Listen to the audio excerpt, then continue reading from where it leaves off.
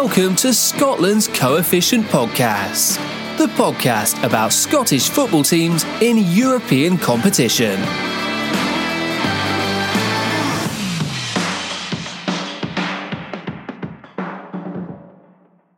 Armstrong, do Scotland have something else up their sleeve here? McTominay, if Dykes can get the flick on here, it's John McGinn, it's Dykes, it's McGinn!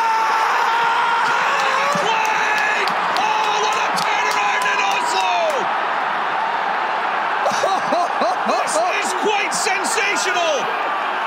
Scotland have picked their moment to strike. Unbelievable scenes in the Ullaval. Welcome to the Scotland's Coefficient Podcast. This is episode 8, which is titled In Conversation with Rory Hamilton.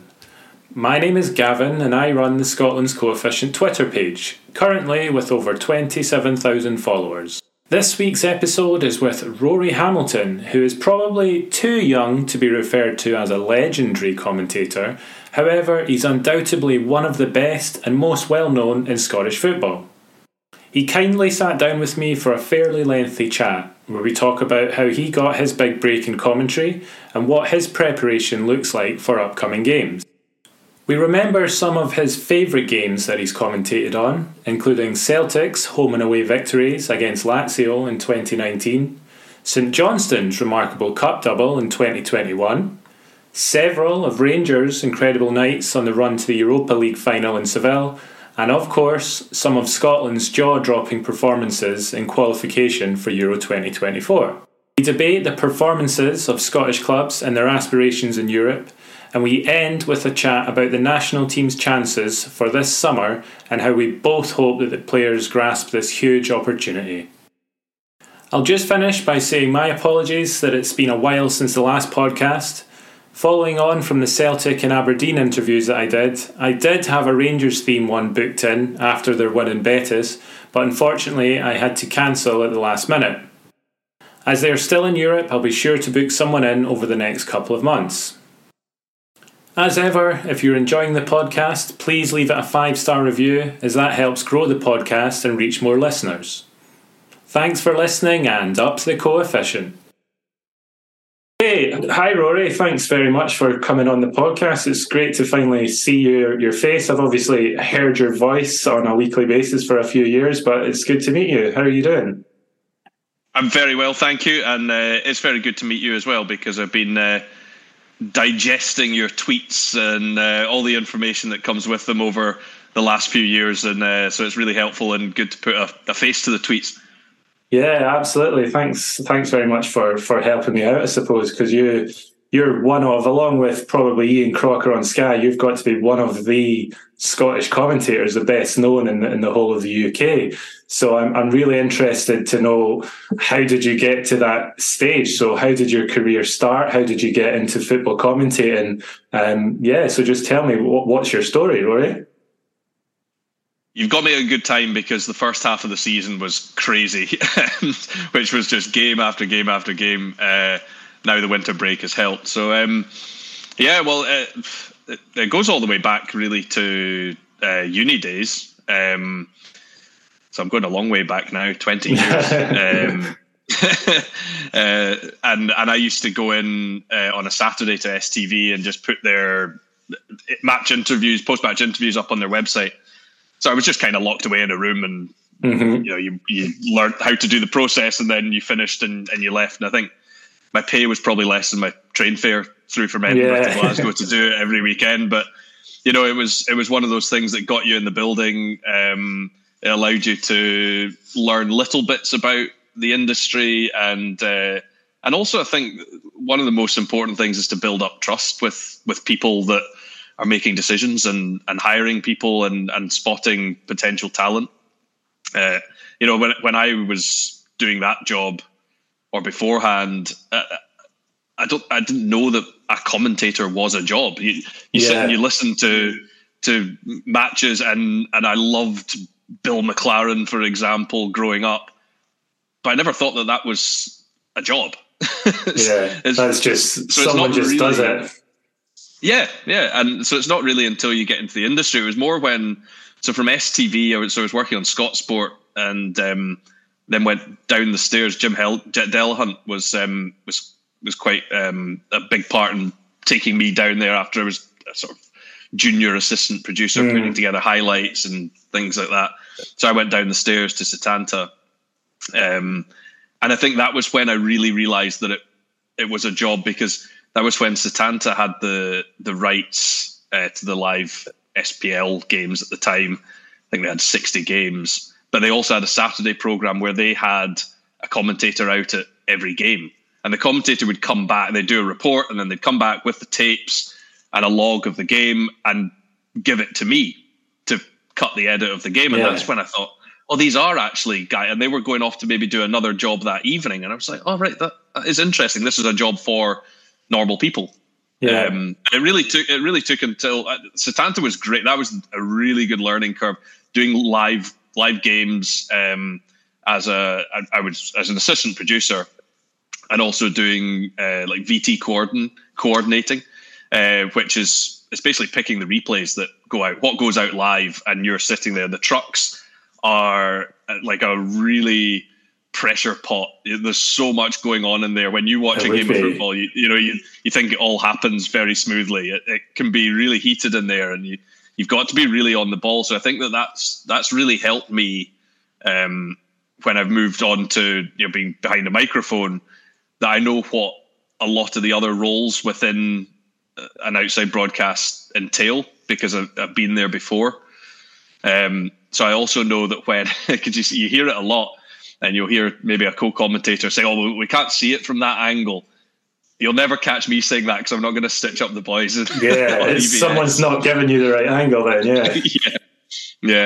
but it kind of took Setanta going by the wayside at the time. And I was forced to go freelance, basically. I moved back up north to where my mum and dad lived, and was commuting down from the Highlands every weekend to do a rugby program, which was kind of the only work that I had at the time. And I think it was maybe week 3 or something on the rugby program that they were getting criticism for having. It was a league that had Scottish, Welsh, and Irish teams, and we had Irish commentators, Welsh commentators, and no Scottish. So they're getting criticism for that. So I just sort of jokingly said in a meeting, "Oh, maybe I could do the game," thinking, nothing will come of that. And then it came driving down the next Thursday, I think, and Colin Davidson, the boss, phoned me and said, you made that comment in the meeting. Yeah, well, you're doing Edinburgh against Connacht on Friday night, so not live or anything, but you talk for the 80 minutes, and they put highlights together for it. So, and from there, it just really snowballed, and relatively quickly. That was probably 2010, something like that. But going freelance, and a lot of the people that I'd worked with at Setanta were then in jobs at Sky or ESPN then later on. So I knew them all. So I had an in. So Laurie Ann Brown, she looks after a lot of the reporters at Sky Sports News. So she sort of got me involved with Sky, did more stuff because I could work as an assistant producer as well. So that allowed me to build up loads of shifts. I mean, I was doing probably 10 shifts a week for various different ones, but just Saturdays could be 4. Saturdays could be 4. There was a couple that did 4 shifts for the Saturday. Oh yeah, I mean you're 8 in the morning until maybe 2 in the morning. So you give up friends' weddings, holidays, all sorts of things just for years for those opportunities. I remember actually it was one of my best mates' weddings. And I got the call on the Wednesday to ask if I could do my first Gillette Soccer Saturday game. So I was like, well, I mean, this is one of my closest friends. And I was like, I can't not do that. Yeah, because they'll never ask you again. Yeah, exactly. There's loads of people wanting to do that kind of thing. So, too good an opportunity. So I never went to Rahul's wedding, unfortunately. Don't know if he's forgiven me for it. But yeah, and from there, I got the first chance. I was doing some stuff for the SPFL on their YouTube site, some Rangers TV, and then got the opportunity to eventually do some Sky games, because I was well in with them. I knew the office really, really well. Really good people. And so it was kind of a natural fit, because Ian Crocker would always, do the games. But if they had a Scottish Cup doubleheader, they used to like doing that on a Sunday, and they'd have one game at, say, 12 o'clock and then the next game at 2, back to back. They didn't have another Scottish voice. Bill Leslie used to do a lot of the international games, but there wasn't another voice. I know Crocs is obviously English, but he's so well associated with the Scottish game. He is. I think he's an adopted Scotsman by now. So I would get the opportunity then to come in and do one of those games. So that was really the first time that I got the chance to do live broadcast as Arbroath against Rangers in the Scottish Cup. Which, fantastic. You can't replicate a live environment. There's so many games that you can either do for highlights, or you can do your voice onto a tape, but there's nothing quite like the Q Rory or Q commentator, and suddenly your mic is live for the next 45 minutes, and don't swear. don't swear. Don't muck it up. Basically, and it can only be live TV is a sink or swim environment. Either you do, you don't, and hopefully you've got some longevity. So it's Sky for a good while. That got me a really good base, and then I got the opportunity with BT Sport when Derek Gray left to move into that role, which was really that was when I first felt that I could call myself a commentator. Yeah, I wasn't scrambling about trying to do 4 shifts on a Saturday, which if the first one was half an hour late, by the fourth one you were 2 hours late, and that can be tough, sort of tough lifestyle. But to then, I had an exclusive contract with BT. I could only work for them. I had 50 games to do in the year, and that was it. And I was like, right, suddenly I am a commentator now. And I imagine at that stage, imposter syndrome maybe wanes a little bit. You don't feel like you now feel you are a real commentator. It is your job. You can do this. Yeah. Turning up. I think other times you can maybe imagine people sort of looking around like, oh, who's the guy doing the game today? Because even in those early days, I would maybe, I think the first year I did something like 8, and you're like, right, this is great, but then it would be ages until you'd get another opportunity. It might be 6 months. Yeah. And that could be quite tricky to not do a live game for 6 months and then suddenly very early on in your career as well. It's not that easy, but to do it every week, that was pretty cool. Yeah, and so you've spoken a little bit about being on live, and you essentially you can't make a mistake. You need to know the stuff inside out. What's the preparation like for you in the lead up to the game? Is it days on ends of sort of reading stats and reading about the players you're going to be commentating on, or? I would say it's an ongoing thing in life anyway, because I'm naturally interested in what's happening. I commentate on football and rugby.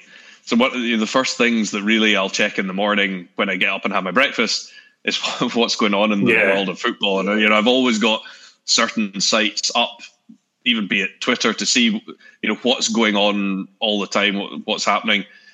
And so I guess in that sense, you're always preparing for your next game or the one in 2 weeks' time, just so that you've got an ongoing knowledge of the teams that you're about to talk about. I would always spend, I would say, a minimum of 2 days, a day and a half, when I actually get everything down on paper. Yeah, which is just like you say, the stats, the numbers behind everything. I wouldn't say I've got a particularly great memory, so I like to have as much written down as possible. It's the way that I memorize things. Some people can read it off a screen, and it's in. For me, it's write it down, and that helps the process. And it doesn't matter if I've done, say, well, recently I did Rangers away to Betis on the Thursday night, and then had them in the Viaplay Cup final again on the Sunday. I still wrote out every card for every player. So I've still got the ones actually from the final. So that's, if it helps, that's what I do for every player for each game. So there's Ryan Jack, and it's all color coded with different things that mean things to me. Yeah, so you can most people can probably read that. Yeah, and it might not make sense, but I know that if something is in the color green, it relates to the opposition. So it might be appearances against the opposition. If it's in blue, it means current season. If it's red, it's something that's particularly of interest or recent. A story that's been in the paper or something like that. So I do that for every player, even if I've just done them. I like to do it again, even though the information's often still the same. It doesn't matter. It's just part of the process to get that on paper and then in my head. And also then what I quite like, I mean, I admire the job that the presenters do, the likes of Daryl and Emma and Connie do a great job. I don't like presenting quite so much because you can't hide. You can't be silent. If you lose your train of thought, then you're there and the camera's on you and there's nothing that you can do. Whereas in a game and commentating on it, you can sometimes give yourself that extra second. I mean, when the ball's pinballing about in the box and somebody flashes a header in, you want to be on it. But in general play, if you maybe have like a quite slip of your mind and you just want to check where it is in your notes, you can take that extra second. Whereas they can't really do that. So it's just different disciplines. So it's a great point. There's no camera on you, seeing you using your little cheat sheet, looking at. So how many years was it Ryan Jack captain Aberdeen for again? And then you've got that, whereas a presenter just has to go with the flow. So actually on that, you've been kind of famous over the last few years for some of the one-liners you've had when a team's doing well. So I remember when Celtic won in Rome, I'm sure you had a line about Rome being conquered by Celtic. Edward, can it get even better for Celtic? Here's Olivier Ncham to win the game. Come on! Gone and done it. Olivier Ncham, head over heels in the Olympico. Wow! Rome conquered. When Rangers went to Germany and I think they maybe went, did they go 4-0 up or was it 4-1 up? And then you were on about 4-1 and it was Dreamland and Deutschland. Sets it up for Lundstrom! Oh, what a goal that is from John Lundstrom! Dortmund are in the eye of a Rangers storm right now. They're in Dreamland in Deutschland. Earlier in this year, in the summer, Scotland and Norway, I can't quite remember, it was unbelievable in the Ullaval or something. These sort of lines that are now like, for the fans of those clubs or for Scottish fans, that's now like associated with that moment. Do you prepare these sort of like what I would call a great line in advance, or does some of it just come to you naturally during the match? Or is there a lot of key things you have, like if Rangers were to win tonight in Germany, I've got this line ready, that sort of thing? Yeah, I don't think that you can. I think it's something that I actually got asked in my interview for BT Sport. Right. When I went for that and they asked, so Martin Keegan was the producer, Grant Phillips, the exec producer, and asked if that was something that you would do. And I thought, no, it all has to be off the cuff, which is true. But the more that I thought about it, I understood more what they were, why they were asking it. So say for something like a trophy lift, I wouldn't do it well in advance, but you might prepare something before the game. Yeah. To say, because that has to be an outcome. Just take the Viaplay Cup final. Rangers are going to lift the trophy or Aberdeen are going to lift the trophy at the end. You might prepare one or two lines within that trophy lift celebration that you're going to use, and the rest you might fill in with how the game panned out. You might leave some of it for just completely off the cuff. I think for in-game stuff, I think it's really obvious if you've prepared something. You don't deliver it with the same oomph, I don't think. What I would say is that there have been some games where something has come to me during the game and I've thought, ooh, I wonder if this develops and if this happens, maybe I could. So actually the Dreamland and Deutschland one came to me because at halftime, Daryl, they were doing a little tease to the break and they had one of the Rangers goals and Daryl said, "Oh, Rangers are in Dreamland in Germany." And I was like, "Oh, that's good." But I know what. But it's not alliteration. yeah, exactly. So, and the other one that kind of came to me during the game was Celtic's home game with Lazio. Not this year, was it 4 years ago? Yeah, in the Europa League. So you mentioned the one in Rome. That would just be, your mind's going a bit crazy, and I was trying to hold Chris Sutton back from running onto the pitch. I can imagine he would have been going ballistic. Yeah.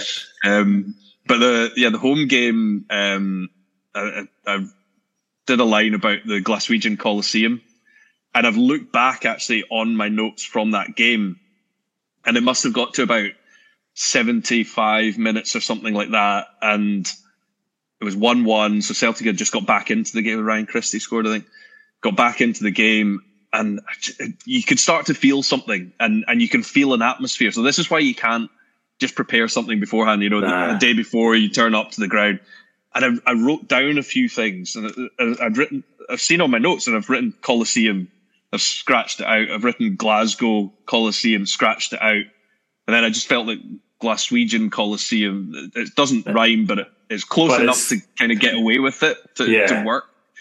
But then you're like, you can only use that if there's a last minute goal that really decides the game. And thankfully Fraser Forster came up with a belter of a save to mean that that it was the winning goal from Christopher Julian. But I would say so there's aspects of that you could say that it's a prepared line, but I wouldn't. It's not, because it's your mind racing. Essentially everything then is prepared, because if you just leave it up to what your brain tells your mouth to say, then you're gonna stumble over things. And Grant Phillips, that I mentioned before, his big thing to me when he hired me for BT Sport was get your big moments right. You get the big moments right, the other 89 and a half minutes, you can afford a mistake here or there. So I always, the way that I like to prepare for that, rather than say scripting eventualities that may or may not happen, because let's be honest, like 0.1% of the time it might happen. Yeah. But my process for that, and as you were talking about, how long do you spend preparing for a game? If I've got a big game coming up, I do like to take almost a day to myself.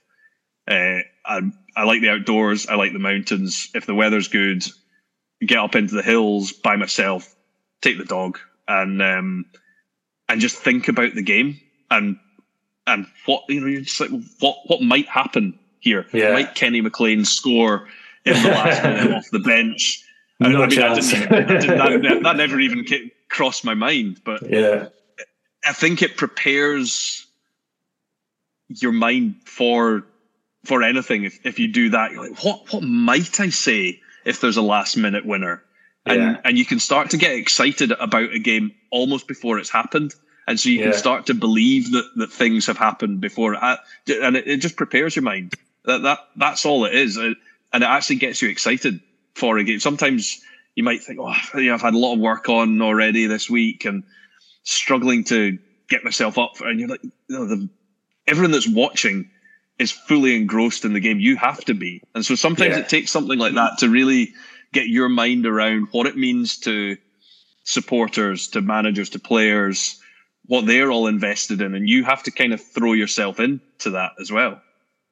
Yeah, absolutely. And obviously the fans will be fully invested in it days and days before the game, especially if it's a big match. So it's only right, really, that you, as the commentator on behalf of those fans, are the same. So kind of on that subject then, I know fans of each club will have favourite games that Rory Hamilton has commentated on over the last few years. But for you personally, do you have any specific matches that stand out? Is it the obvious one from the summer, Scotland against Norway, or are there any others?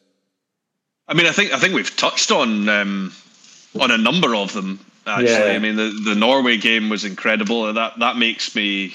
I've followed Scotland for years, home and away, and through the times when really getting a result away from home was almost unthinkable. Doesn't happen. We were in Oslo when we lost 4-0, which was a great trip, but an awful 90 minutes. And you do sometimes start to think, can I really justify spending this money and taking time away? So there was a little bit of almost personal glory in that result as well. I love it because Hampden always has a special place for me as well, being a Scotland fan. And I thought the Spain game in this campaign was pretty special. And to be on the mic for that was really good fun, because that was a statement win for Steve Clarke. That was so unexpected. And it was so comfortable. The minute when we were 1-up, I thought, we're fine here. They're not troubling us. When they got the second, there was absolutely no way that they were coming back. Yeah. So I think those two, and being very recent, stand out for me as just being really, really big moments for Scotland. It's going to be an exciting summer. We're just in a really good place. When it comes to maybe the club side of things, European nights for me are and I think for a lot of fans, they're held as something a bit more special. They are, yeah. And my first one that I was able to do was Celtic against Zenit St. Petersburg when Callum McGregor scored the only goal of the game. So that one always sticks in my mind. Yeah. Yes. Yeah. And then we went over to St. Petersburg as well and had, I think, almost a week out there, which was absolutely fantastic. It was about minus 35. Yeah, I was going to say it was good that they drew them back then, because St. Petersburg's meant to be a lovely city, but I don't think you would get a week out there now at the present we definitely time. Wouldn't. Yeah. No. So that was, and going to that stadium as well, just pre-World Cup. I think at the time it was the most expensive football stadium in the world, $1 billion or something. So, those ones stick out. You mentioned the Lazio home and away. Lazio games were absolutely fantastic from a Celtic point of view. More recently, of course, Rangers all the way to the final of the Europa League was, to me, and we'll probably touch on it later when we delve into more of the coefficient side of things. But I thought that sort of thing was beyond a Scottish team anymore in the realms of modern football and where all the money goes. 100%. I didn't think that could happen, and we were turning up for every game, just thinking, this will be the last one, so we might as well make the most of it. So it's difficult maybe to pick out a single game from that. I loved Red Star because they scored so many so early, didn't they? Well, I was meaning the away game. Okay, right. To be in a place like that, which really feels like not quite going back in time, but a lot of football's a little bit more sanitized now. The stadiums all look very similar. This was something else, and you've got flares all around the place. It's intimidating. There were 20,000 RoboCops on the street. Yeah. Every traffic lights that you got stopped at, they would march across. It was amazing. That was something brilliant. The Leipzig game at home, I thought the atmosphere at Ibrox that night was just unreal. And then, of course, the final, to be a part of that was pretty special. So they would probably be the big European ones I would pick out. I've been lucky enough to do all sorts of cup finals in recent years. So, Celtic Rangers games always stick out because they're big matches. I love an Edinburgh derby and a Dundee derby. St Johnstone winning the cup double What an I achievement that maintain, was. and I think I said it at the time. I still think that that's the biggest domestic achievement in Scottish football history. The disappointment is, of course, there were no fans, so that's a real shame. But and for one other. Sorry, I was just going to say for Callum Davidson as well, it was obviously disappointing there's no fans, but obviously disappointing from their point of view that in Glasgow, Stephen Gerrard decided to go undefeated the whole season, because I think he won the Manager of the Year, didn't he? When really a team from Perth winning both domestic cups, like that'll never happen again. That's an unbelievable achievement. Yeah, absolutely fantastic. So I really enjoyed that. That's one where a lot of people often say, you support this side or that side, and you'll get as many conflicting messages after any game. I found myself, I'm not a St Johnstone fan. I found myself genuinely excited for them doing that, and I've got friends that are St Johnstone fans, and they loved hearing those moments as well, and thinking, well, he sounded like one of us there. Because this is one of the great achievements in Scottish football history. St Johnstone, Scottish Cup winners, the Cup specialists. It's a Cup double, and there's a glitch in the Scottish Cup matrix. The pride of Perth. This is immortality. Yeah. Which is nice to hear, because that's essentially, as a commentator, you probably have to be a fan of no one and everyone, because 100%. You can't be biased, but you also need to have an appreciation for the people that are listening at home, and when they're leaping off their seats, you need to be excited. Yeah, of course. So thankfully, football excites me. So so that's a good. And the other one that I wanted to touch on was a league game right at the end of, I think, my first season with BT Sport, and Rangers drew 5-5 with Hibs at Easter Road.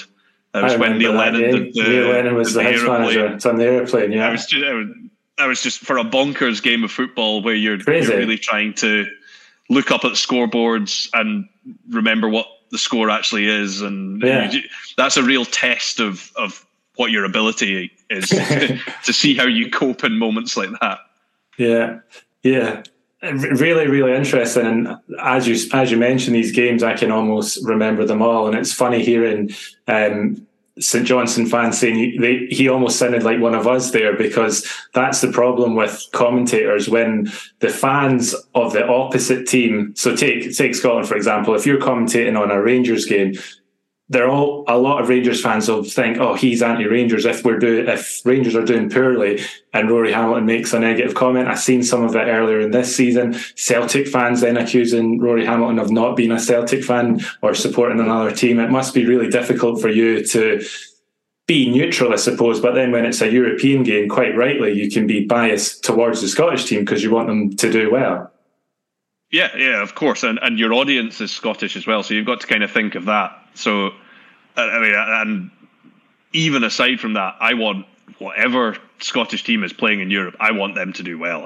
Exactly. I love nothing more than seeing a Scottish team, particularly against, a team from a big league, Spain, Italy, England, especially because so much of our attention is grabbed now by English football, and I love it when we can maybe show them that we've got something that they don't. But a lot of that it does come with the territory of the job, and you've got to blank a lot of it out.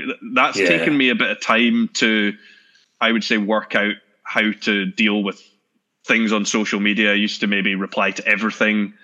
Now I've got it pretty strict that I don't see notifications. If somebody wants to criticize me, then fine, but you're not going to get in my head, because I found that maybe when I was a bit younger or less experienced, that you did let it affect you, and it would then that would it would affect probably my performance on air and also my enjoyment of a game, because you start to think, you're then wondering about,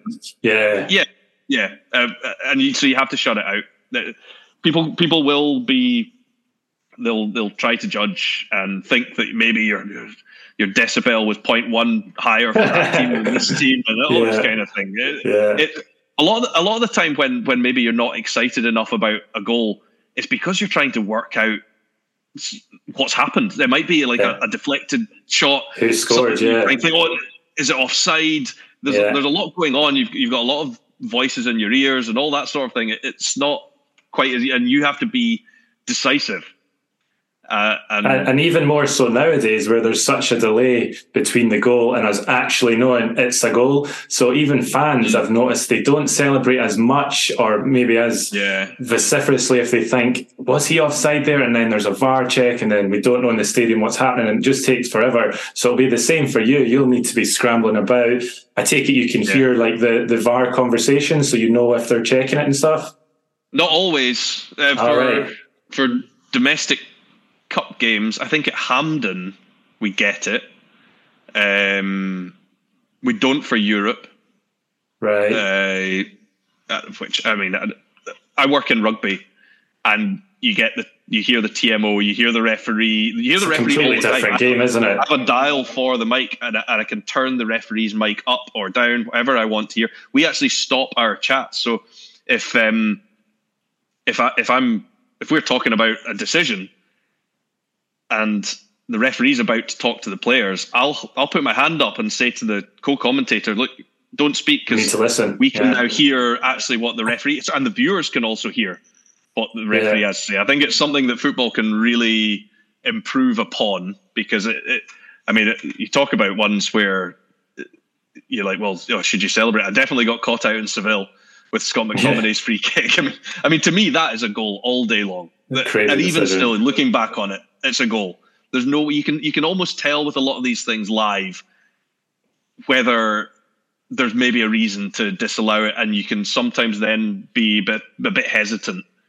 I did the Burnley game on Friday night, and the last minute goal, I was fairly certain that was going to get called back, so I probably didn't go as gung ho on my call on a last minute equaliser, as I should have done for a last minute equaliser in a big relegation game, because I was fairly certain that was going to get pulled back, and I was wrong. So it is trickier now. You're right. You don't know what interference is going to come.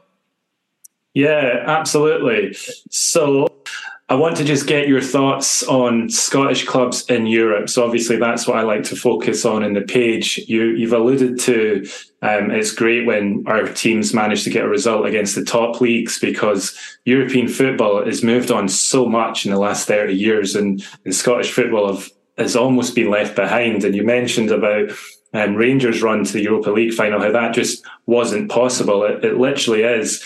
Well, it's not literally. I was going to say it literally is a once-in-a-lifetime thing, but I've got mates that support Rangers and they've been to 2 European finals now, and they're 35 or whatever, which is a bit mental. But generally speaking, it should be a once-in-a-lifetime opportunity to see a Scottish team reach a European final. So what do you think the state of our game is in terms of the team's ability to compete in Europe at the moment? How do you view it all? It's very interesting right now, because we're probably at a stage where finances mean that we can't compete at the top level of the top competition, really. We've seen that the last 2 years. Celtic and Rangers were in it last season, Celtic in it this season, and coming by results is so difficult. I think if you look, Rangers were way off it last year. They were not even close. I think when you look at Celtic's performances over the 2 years, they've actually performed quite well in a lot of the games. Yeah. The problem being getting results when you need them. I mean, they were in a lot of games. You take out the away game to Atletico Madrid, and actually financially, at the moment, they should probably be able to compete with Lazio, with Feyenoord, with yeah. Shakhtar. They should be taking more points from those games than they did. I know they beat Feyenoord in the last game, but it was a dead rubber for them. It was over, yeah. So, yeah. So in that sense, they probably underperformed. Because you think, Lazio at home probably should have won the game. Lazio away could have had a point last season. Definitely should have won away to Shakhtar. Yeah. So they've left points out there. So it's not that they absolutely can't compete. I think they've had some good draws. If they get the really top teams, I think it's very, very difficult to compete at that level. Rangers this year in Europa League, I think, did well. I mean, amazing to think that they dropped points in both games against Aris. Dropped 5 points to, I think, the lowest ranked team in the competition. Nobody else in the group dropped any points to them, and Rangers still won the group. It's unheard of to do that against the pot 4 team and still get through as winners. Yeah, and to win home and away against a very good team from Spain. I mean, they hadn't lost at home all season, and to go out there and win. And the Sparta games, I thought that those were the ones that were right. If you get more points than Sparta across those 2 games, exactly, you're probably okay. And they managed that, but then still almost got themselves in a right mess because of the draw with Aris. So look, they've done well to get through. They've won the group. So that's as much as what you can ask for. I think when you go down to the next tier, Aberdeen, a bit like Celtic, actually performed really well. Played well. They were in every game, and maybe Scored a wee bit lucky. They got game. horrible. Scored in every game. They got a horrible group. We saw how good PAOK were from when they played Hearts in the playoff game. Eintracht are a really good team. I did the game out there in Frankfurt and thought Aberdeen were excellent. Really close. Probably it's the 2 games against HJK where they let themselves down. If you think if they should have probably taken 6 points from those games. They should have beaten PAOK at home. But this can't be what we keep going back to. Should have won this game. They nearly done that. They could have done this, Yeah. Same goes for Celtic. Put yourself in a position but didn't do it. So that's where there needs to be, whether that's a ruthlessness or whether that is where teams from the more lucrative leagues have that added quality in the final third, where would Eintracht have had a 2-0 lead against PAOK and lost 3-2 at home? No, it wouldn't have happened. So, but for me, Celtic and Rangers they'll continue to be in Europe. Their level at the moment is Europa League. If they get a Champions League season from winning the league, for however many seasons they manage to get directly into it, then enjoy the finances. That's great. Yeah. Be a part of it. Try to compete. But Europa League, for me, is their level, and they're both quite a similar level in European terms. For the others trying to get, if we can keep on to a third direct spot, I think we need one to step forward and grab that and be the continuous third force. Yeah. So be that, at the moment you've got, Hearts have had a season, Aberdeen have had a season. Both had pretty productive seasons in Europe, I thought. And to get used to playing Thursday, Sunday. The schedule, is... Yeah, you've seen how it's affected Aberdeen, and it will probably cost them being able to finish third this season. So, they could do it by winning the Scottish Cup. Probably less likely. So it needs one club to grasp that and take on the extra, whatever it is, 5-6 million that you bring in. Yeah. Which, I mean, that blows the rest of the league out the water. If you're bringing in an extra 5 or 6 million, then you have such an advantage. Even though you're playing 6 extra games, you have such an advantage over your competition. So if you're Hearts and you're bringing that in, your advantage over Hibs and Aberdeen should be massive. Yeah. But it's getting used to playing European and domestic football on a regular basis, which that's why I say one needs to step forward and be the one that takes that and does it regularly. Or we could do with one of the others qualifying themselves, but it's tough. We've seen how tough those qualification rounds are. Yeah, it is. And if you're then looking at a fourth team, so Hibs did okay in the qualifying round. They got through 2 rounds and then they draw Aston Villa. Like that's just a 0% chance almost of going through. So you need a lot of factors, a combination of factors for every team. You need a good draw, like a fortunate draw to draw the weakest teams in the pot or in your seeded category for the qualification rounds. Then, like you say, you need a continuation. So if it was to be Aberdeen again, for Barry Robson, if he's still in charge, to learn from the last campaign, for the players to take that experience and to move forward. So I think with the advent of the Conference League, there is definitely the chance that these teams can sort of compete on a regular basis. Aberdeen, like we mentioned, they perform well. They got a decent amount of points. Can they go that step forward and then finish in the top 2 and get out of the group? I think they can. I think it hopefully will happen, but like I've mentioned, it needs to be a fortunate draw. So we'll see what that brings in the summer and how many teams we get in the group stages again. We know it'll be at least 3 with another couple in the qualifying round. So what else did I want to ask you about? I think in terms of Scottish clubs, we probably covered everything. So let's move back to the national team. You mentioned you've been a fan. You travelled home and away for 20 years or whatever. Well, I don't know, is this in the public domain yet? Will you be in Germany in the summer as a fan, or can you announce, are you going to be working for anyone yet? I've got my tickets, and me and my mates have got the WhatsApp group with all our accommodation not sorted yet because we're not nearly organised enough to do that. But so that's the plan at the moment. And I would love for maybe something to come up, but at the moment I am absolutely delighted to be going and experiencing. For me, it feels like my first major tournament because the last Euros, I don't know, it didn't really feel like it didn't count. You can say that Euro 2020 didn't count. I don't care what anyone says. We may have qualified for the first time. Hampden had about 12,000 people in it. We performed poorly. Nobody remembers that tournament. England reached the final. What more reasons do you need to forget about it?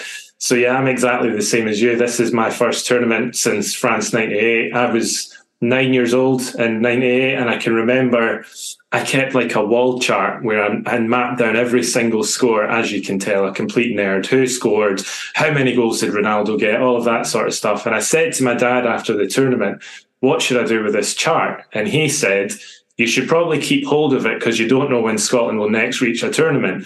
And I was now getting to that age where I thought I knew everything about football and my dad knew nothing. And my immediate thought was, this guy hasn't a clue. What does he mean Scotland might not qualify for a tournament? I'll be 35 in the summer and this is the first tournament I'm going to. So I'm absolutely, I can't wait for it really. It's going to be fantastic. So we mentioned there about the draws for the clubs. How do you think, what chances do you give Scotland of getting out of the group stage for the first time ever? Because I think it's quite a favourable draw. What do you think? Yeah. I mean, I like the draw. That at any major tournament, it's going to be tough, and others will probably look at us and think, "Oh, do you know what? That's a favourable draw." But then they might look at the qualification results and go, "Well, they beat Spain, they beat Norway with Haaland." So Norway and Spain were the favourites to go through in our group. I know we had the second seed, but everyone looked and thought, "Yeah, Haaland, Odegaard, they're going to be the two that are going to take them through." So Scotland were in a way the surprise from our group, and certainly the way that we did it, which is just it almost felt weird. Being qualified, it was so easy. It was bizarre. Yeah.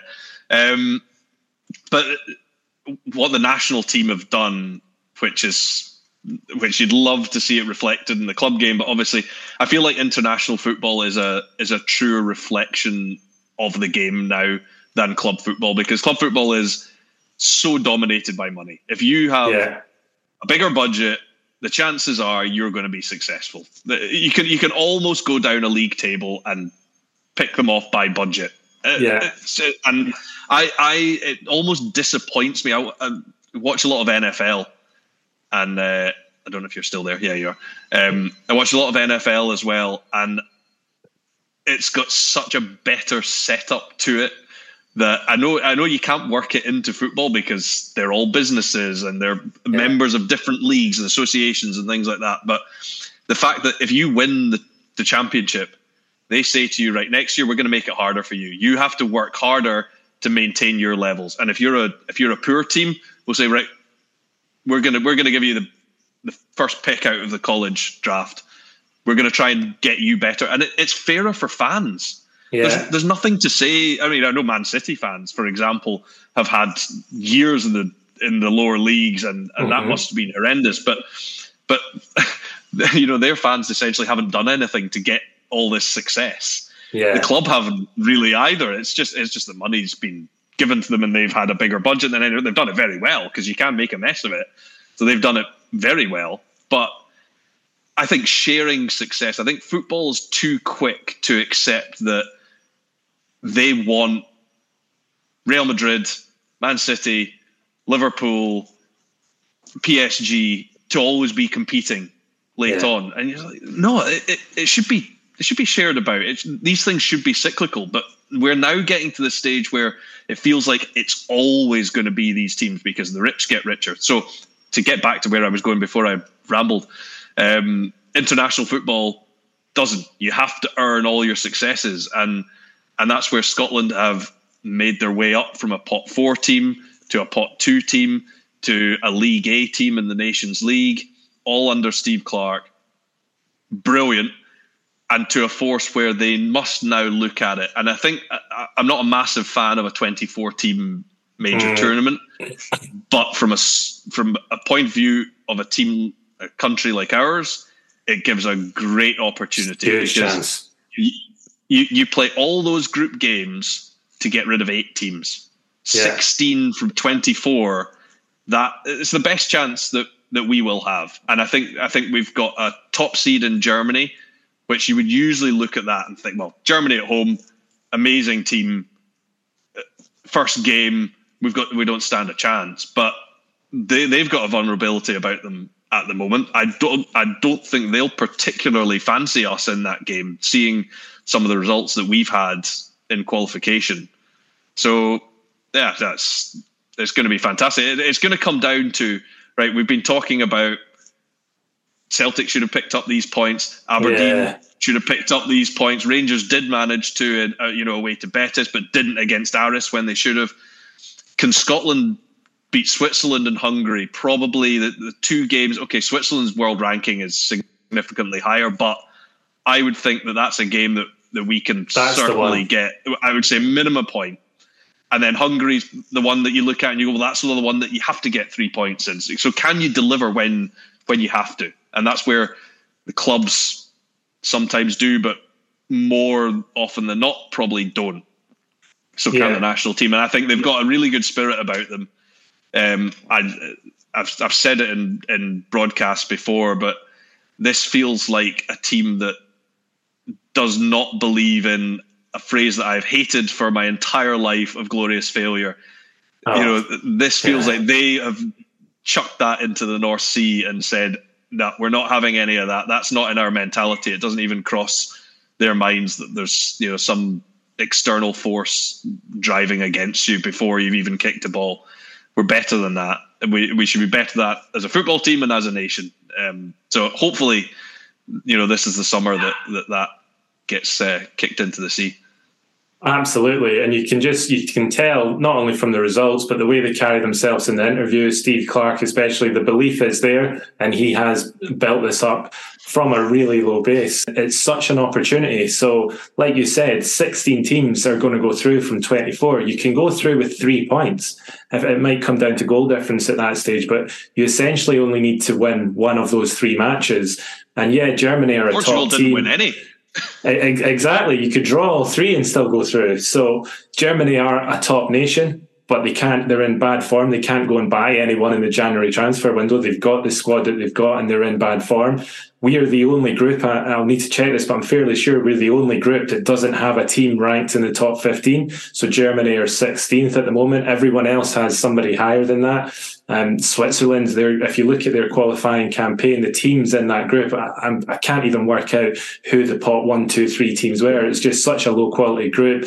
A lot of their fans are calling for the managers to go. I think it's a massive opportunity. And the opening night is almost a free hit. So if we lose that, we're expected to lose it. As you mentioned, we've got Switzerland and Hungary are the games where we should be picking up the points. But if you look at if you look at even the World Cup last year, Argentina lost to Saudi Arabia and went and won the tournament.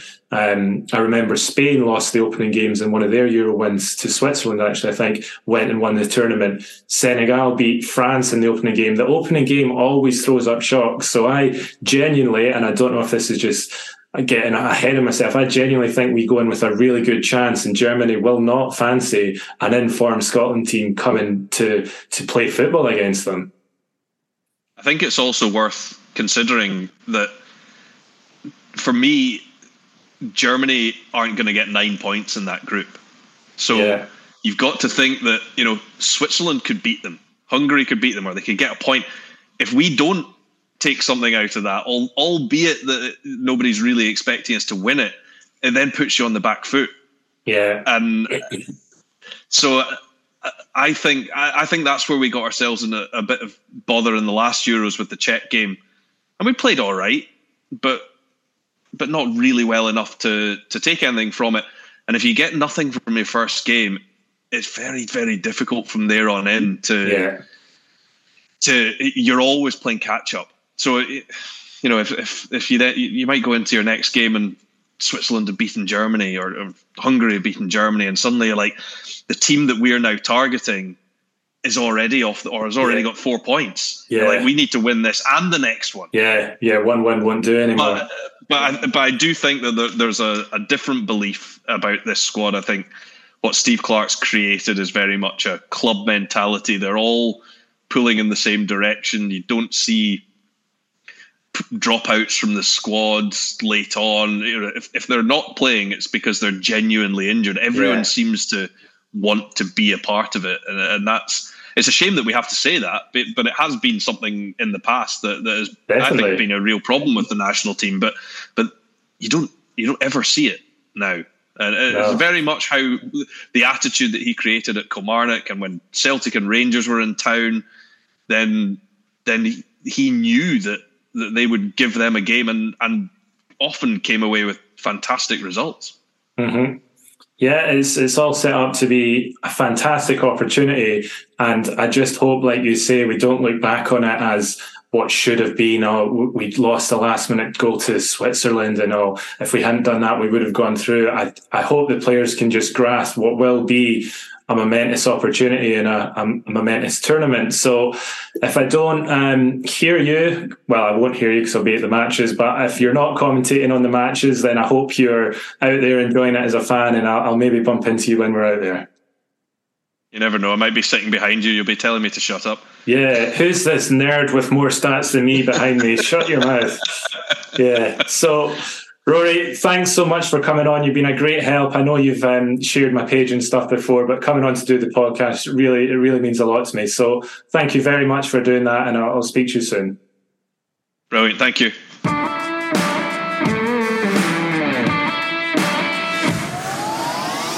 Thanks for listening to Scotland's Coefficient Podcast, the podcast about Scotland's football teams in European competition. Join us next time for more detailed analysis and all things Scotland's coefficients.